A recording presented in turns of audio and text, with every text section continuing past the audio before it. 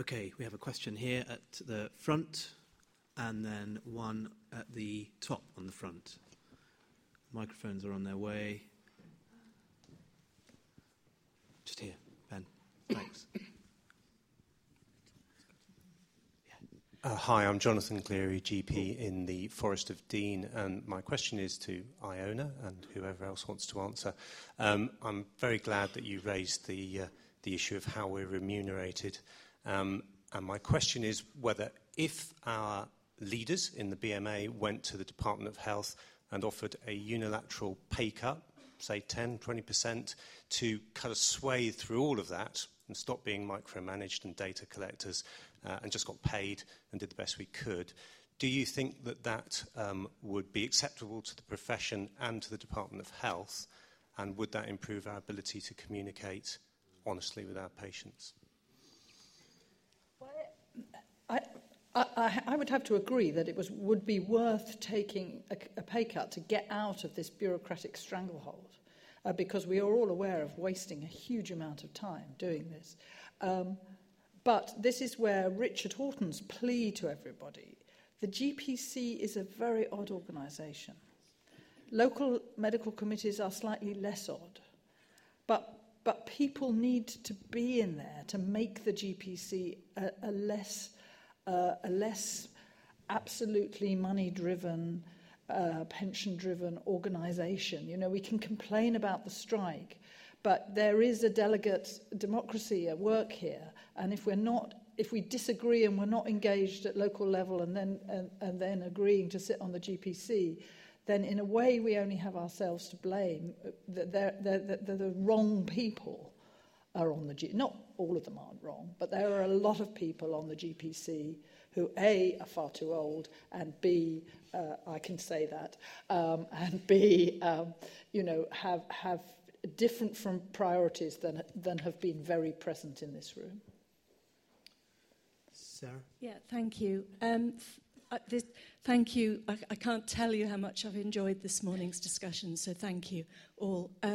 I wanted to make an observation, which is that the way that we've set the stage for talking about communication here in this session has been what are we communicating has been the language that's been repeated. And this is to suggest that the we are the doctors or the health professionals, and it's also to suggest that it's about the what, which is the information. And many of the examples that have been provided are about the doctor's responsibility, so the 3 questions the doctor might ask, the way we might write an information leaflet. But we could pitch the question differently, and of course we are all here patients and members of the public as well, and we all know that. So, what if it was, how are we communicating together with the public, for example, or what are the public telling us that we aren't quite picking up on? So that's my general question for the panel, really. Thanks for that. Comments? I mean, the precise same debate was when people were discussing the public understanding of science. And the feeling was it must be two-way.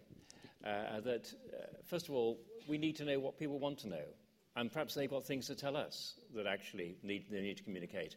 And I think that is one of the big problems, that it has to be a two-way process. And in fact, you can only have good communication within a context of equality, where there isn't somebody handing down the tablets of stone and somebody else taking them as a suppository, as it were. It's got to be really, a meeting of equals. And the humble feeling that perhaps I don't know what this person wants from me, and can you tell me what you want from me, is not a bad place to start, I guess, irrespective of the time issue, which we've touched on before.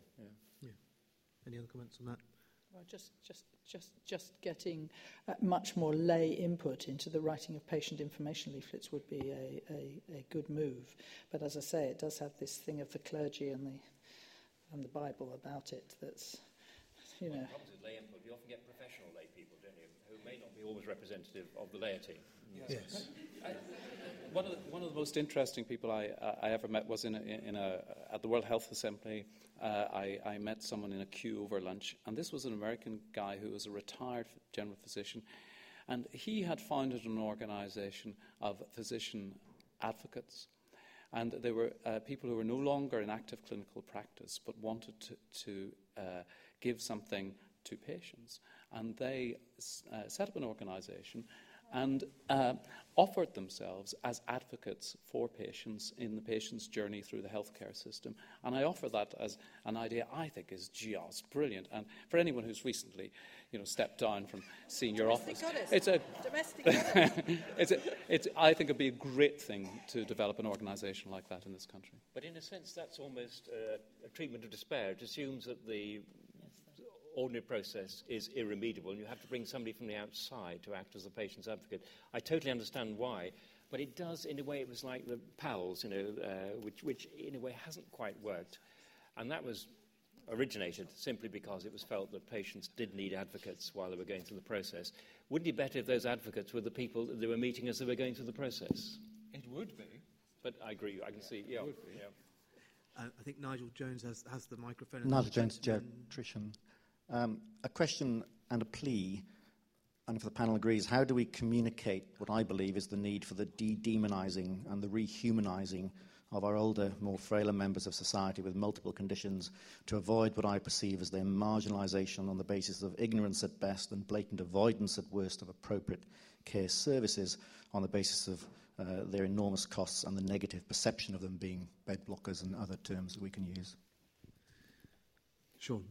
I mean, my personal view is that we need to hear their voice because it is completely compelling, even as an oncologist, I say with horror, if I sit down and talk to somebody who has those multiple morbidities but just happens to have cancer, what they tell me about the right outcome for however much I'm contributing is immense and also much wider than that. So they are actually the lifeblood of where we ought to go with all this, because they're in an acute hospital, they're 75% of the patients we admit, actually inappropriately so in very many cases. But we need to hear their voice, and we're not doing it very well at the minute, and I'm sure there's lots of ways we could improve that. But they will tell us that if we ask them. Given there's such a large population already, we know we're failing that group. How do we give them that voice? Have you got a view on the answers to that, Nigel? Personally, I don't. I feel extraordinarily frustrated. I think the evidence doesn't necessarily need to be that robust. It's best care. It's patient-centered care. It's all the sentiments that we all believe in. And we know that, in the Stephen Dorrell's comment, that at the moment we provide excellent care to those that are relatively well with one problem, but we fail those who is the one thing that tips the balance in dealing with those other aspects of care. I think we know it. I don't think we need necessarily the evidence base. I think the evidence already exists in the sense of what we believe and know. We know that it's the pressures of the economy that are providing that service and how we deal with it. As a geriatrician, I would have planted those two questions, because they're absolutely, up my street. I suppose one thing, it makes our opposition to the NHS and social care bill even more urgent, because if there's one group of people who are going to be torn apart by the atomisation and marketisation of the health service, it's people who have multiple pathology and have both healthcare and social support needs. Geriatric medicine will disappear completely, and it will be, or care of frail older people will be very, very badly damaged. So I'm not sure I got a solution to the present problem, but I know that one thing we need to do is make sure those problems don't get 10,000 times worse. Gentleman at the back. Tim Dornan from Maastricht. I'd like to say that I think Sean's presentation introduced something incredibly important into the discussion, because he made the outcomes of healthcare problematic by saying that survival was a bad outcome. And so my question to the panel, and then if I may, I'd like to just say a word or two qualifying, just elaborating it slightly. My question is, how do we define the task of medicine in a truly democratic way? My personal experience is that evidence-based medicine has been a very authoritarian way of defining the outcome of medicine, because it makes the randomized controlled trial a standard which is more or less unassailable. I was a diabetes doctor, and I ceased to look after patients with diabetic foot ulcers because it was utterly unacceptable in the diabetic community to say that amputation was a good outcome.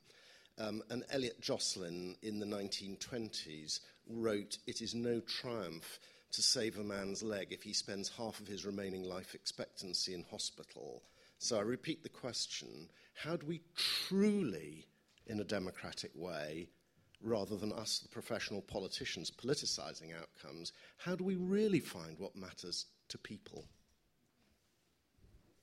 I would say by talking to them and listening to them and asking them the question. I could not agree more that payment by results systems based on evidence-based systems are totally authoritarian. And one of the, just another anecdote that may become data, the general practice system in Orkney in Scotland, where they have a hospital entirely run by GPs, apart from 2 surgeons and 2 anaesthetists. They do everything there. They do chemotherapy, they do dialysis, they do everything. And their outcomes are as good as the mainland, except they have a slightly lower expectation of life for very frail and very sick people. And it's because it's so much easier for old people to refuse to get on a helicopter or refuse to get on a plane than it is to refuse to get an ambulance to go 10 yards, 100 yards down the road. It's something that we need to learn from that, about genuinely engaging with people about what they want in their particular situation. And if the answer to that is, to caricature it terribly, futile attempts at CPR are vast and at great costs to society, rather than aims that not I or you, but might be rationally more sensible and thought through, so be it. Deliver what's asked for. Deliver what people. I'm going to have, back off, junior doctor. No CPR. In fact, there is a wonderful film of an old lady having. But your question's asking about how to get that answer more strategically, more globally, isn't it, rather than explicitly the individual. But I think the question needs to be clarified. I think, Tim, you're conflating 2 things. One is well-designed trials can tell you how to get to a particular outcome. They won't tell you whether that outcome should be regarded as desirable or not. You may well indeed have there's other work to be done. And that's true even more so when you talk about proxy outcomes. For example, lowering blood pressure makes no difference to a person's life, but obviously it may or may not stop the stroke. The lowering the blood pressure is a proxy outcome, lowering cholesterol. So I think there is 2 bits of work to be done to be kept separated. How do you get the means to a particular end? And is that the end the right one? I think, Tim, I don't want to paraphrase you at all here. Forgive me if I've got this wrong. Although I'd agree with you, it's a tool. There's something about, are you suggesting that there's something about the authority of that data once it's out that makes it almost impossible to disregard and informs, in fact, the values?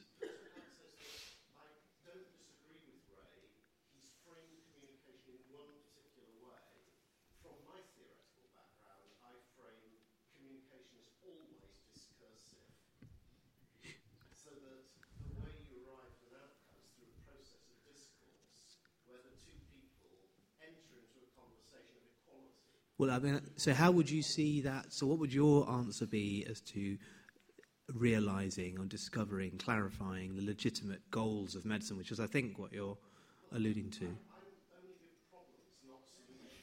Oh, okay. Teaching communication skills in medical schools and examining people doing the right thing in an exam has in some ways worsened patient-centeredness. There's evidence of that from Belgium. So that it is very problematic to know how doctors can truly enter a democratic relationship. I'm going to press you on asking you for a solution. Well, Harvey Carell is the person who's expressed it absolutely brilliantly in her book. Illness, yeah. But what my concern is that when we bid for, or tried to bid for a research grant to follow through her ideas, the discourse of health services research said our research was no good and wouldn't be funded. Not to get too specific Sam, I here. think I've got the solution. Sure, it's got a solution. Without wanting to trivialise it, but that is to measure the number of patients following consultation with nurses, doctors or whatever, who choose not to have the intervention. Just very briefly, I mean, actually, you know, Harvey Carell's book has a recommendation on the back of it from me, because I sat up all night and read it. And it's a brilliant book, and she and I have talked many times about precisely those things. But I don't think these are actually separate things. Of course, there are many dimensions to communication. I've focused on one particular aspect. You use the E word, as far as I know, when you talk about something that's happening in Belgium. I think you mentioned there was evidence about something happening in Belgium. Well, one would like to know it's good evidence, and that's fine. Yeah. I'm going to move you on, actually. Sorry. You two can carry on this conversation later on, if that's all right. We have a microphone here in the middle. My name's Adam, and I'm a doctor. And I'm not going to be ashamed of it. Group. Yeah. Because I think there is a risk that in browbeating ourselves as a profession, those of us in the room who are doctors, we lose sight of what it is that makes you up there on the platform, that gives us the authority to speak, and that gives us the power to communicate. I think what Just it is... tell me what those are. Well, it's not the white coat, which shows how long it is since you've been in a hospital. It is partly our knowledge, and let's not underplay the knowledge. We all make great play of the fact I've forgotten all the anatomy I ever learnt, but actually we're quite clever, and let's not lose sight of that as a group. The good doctor brings that knowledge together with the communication skills and the patient-centred skills and all the other stuff that much of this whole programme has been about. And so we can identify and talk about the good doctor, but we shouldn't lose sight of what it is that makes a good doctor, and that is partly our knowledge, status, intelligence, and all those other things that legitimises the position. Okay, I'm just going to present that, if I may, Adam, to the panel. So knowledge and status and cleverness. Sorry, but I absolutely hate the phrase communication skills. It makes it entirely instrumental. You are going to communicate this with this patient, and you're going to use your skills to your end of delivering medical care. What we need to be developing is seriously genuine, imaginative interest in the other human being in the room. Communication skills do not do that. But there are lots of counsellors who have genuine... There are lots of counsellors who have genuineness. I don't disagree with you, and I'm not going to use the phrase communication skills. It's just what we've been talking about. It's really what makes a good doctor is one who does that intuitively. But what is it that makes a doctor and not a nurse, and not a physiotherapist, and not a counsellor? It is bringing together several strands of knowledge and personal abilities and personal qualities. So I'm going to be really annoying here and just push you on what those are. Well, my real point is that we've been talking about what have rather... But what are those qualities? We've been talking yesterday and today about the softer skills, so-called, which is a bad way of putting it, because they're not softer, they're quite definable and identifiable, whether you label them communication skills or whatever. Interest, love cropped up yesterday as a word. So it's all of that, but it's that in a particular role, a particular setting, and with a particular background. Doctors are doctors. Maybe that's not the right way we should do it, but we are here. They're not nurses, they're not counsellors, we are not counsellors, we are something special. And so I'm just asking people not to lose sight of something that makes doctors different. Anyone want to come back on the specialness of doctors? Are there any nurses in the audience? I mean, we can carry on all day, really. There's no one's got... Anyone want any comments on... Yes, there's someone up here. Here we go at the back there. The lady in the purple scarf, just at the back, please. Thank you.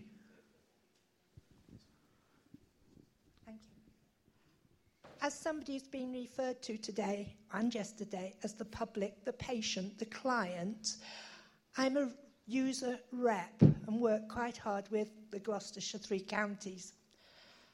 I think what you've got to try and do is get more user reps into your lives. I go to some meetings and they all speak in acronyms. Then I go to another meeting where, Fiona Bonus has now left, but she took the trouble to explain what all those were.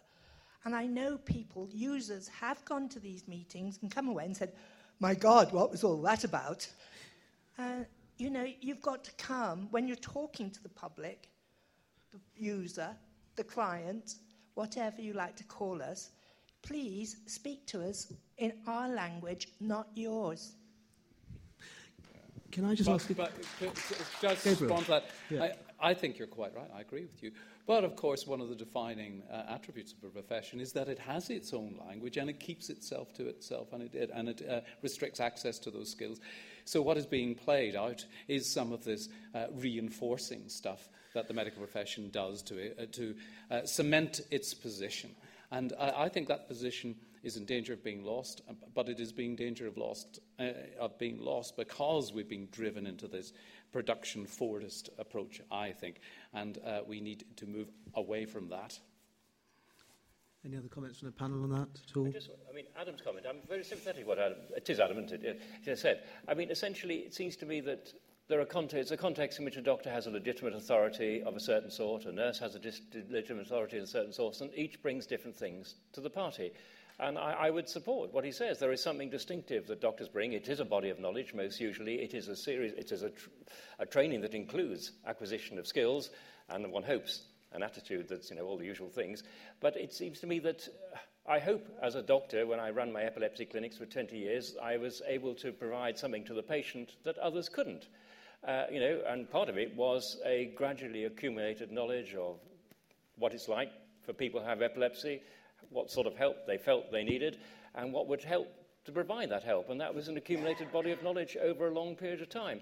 And I think I brought that distinctive thing to the party, and I'm sure as oncologists you feel you bring something very distinctive to the party. Well, possibly, but I'm pretty willing to imagine there's people in the audience who are social workers, nurses, physiotherapists, psychologists who would make the same contestation. Of course, absolutely, yes. With the users comment, this may be an unfair question to ask you, but why are groups of patients, where did the semantic user arrive from? I mean, if we're talking about communication with and choosing the right words, a particular word, if we're worrying about markets rather than care, does the word user, is it the right word, do we think? Well, I don't think it is, but it's one that was dreamt up by somebody, and that was the label that I've been given. Yeah, sure, quite. But I don't think there are too many user reps here today. No, well, we can get them all in next year, I think.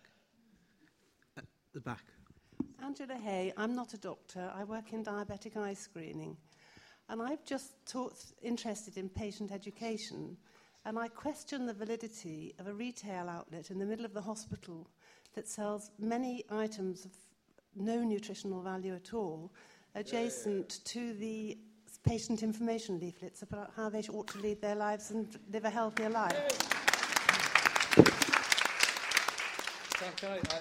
Gabriel, I'm sure about that. I absolutely agree. And when you see Burger King in hospitals and McDonald's in hospitals, as there have been for some time, and when you see Ronald McDonald Cancer Care Awards for children, I think that is a step too far. Yes. Because we need to understand that there are global forces at work that are against health and seeking to make money out of ill health. And the greatest of all the most evil of all vested interests is the vested interest in ill health. And I include the multinationals in that. And I do think it is completely irresponsible for hospitals to be selling unhealthy food in them. It's completely irresponsible. Sean Elliott, we've got some... Here to that, and I completely failed on this because I've had a sort of mental and discursive campaign for some time to change the WRVS trolley that goes around the wards from sweets to fruit, and completely failed.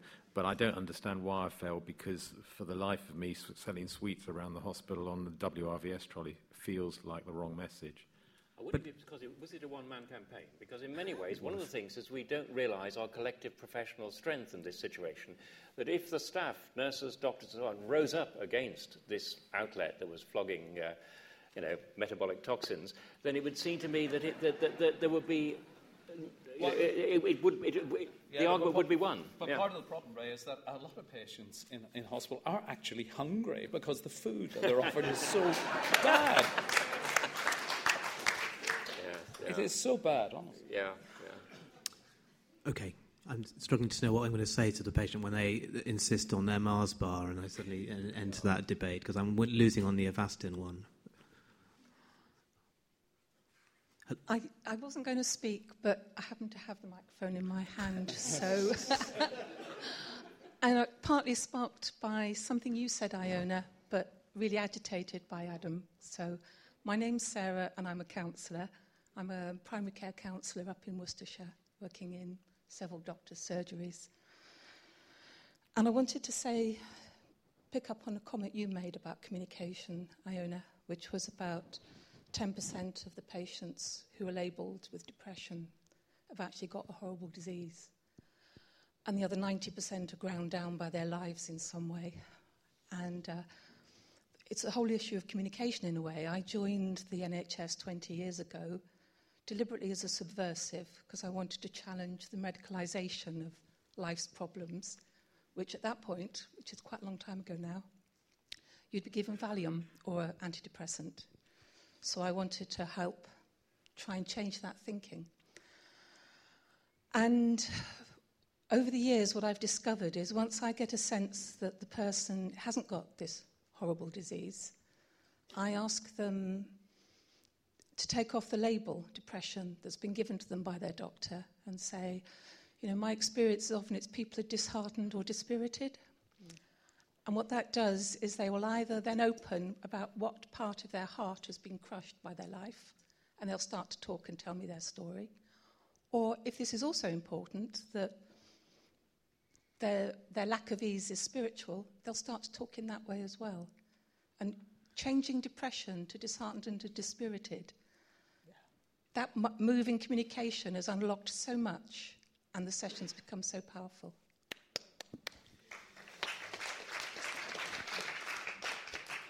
We have time for one final comment from a non-medic there.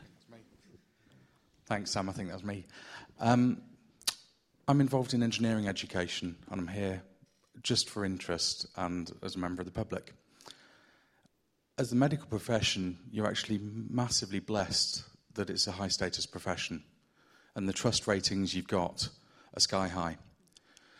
In the engineering world, it was about 2006, 2007, there was a report about public perceptions of engineering, which concluded basically that the public didn't perceive engineering, and where they did, they didn't care. That triggered actually a sea change in the direction and the alignment and the cohesion of the whole engineering community to do something about that. And it led to the creation of things like the Big Bang Fair, which is to inspire young people with the STEM subjects, but across the whole span of STEM, including medicine in there. And that's tracked by things like these. There's a brand perceptions index that's a survey carried out by Engineering UK. I've learnt things over the last 2 days that have incredibly inspired me from listening to the discourse here, and particularly learning things about the atomisation and the marketisation of the healthcare system. And the perception I came in to this conference about medicine and about healthcare was actually coloured by newspaper reporting about GPs able to earn fantastic salaries and yet complaining about the shortness of the consultations that they have with the patients. What I've come away learning now is about the benefits that come to the patient, to the person, from multidisciplinary approaches. And so I'll leave you with the thought that if there's one thing you need to communicate here, it is about the benefits coming from the multidisciplinary approach and the joined-up nature of the teams that you can bring together in the trusts and the GP practices, because that's the thing that has real resonance and currency in the lives of the public. And to contextualise that with the experiences in the geriatric care system and the multiple dependencies and multiple conditions in there, that's what makes it real to people. That's what things like the Big Bang Fair have done for young people, is to give them an opportunity to encounter the real-life applications of subjects and disciplines that seem totally alien to them and outside their experience in schools. I don't have a question to add to that. No, sorry, thank you. Very good summary.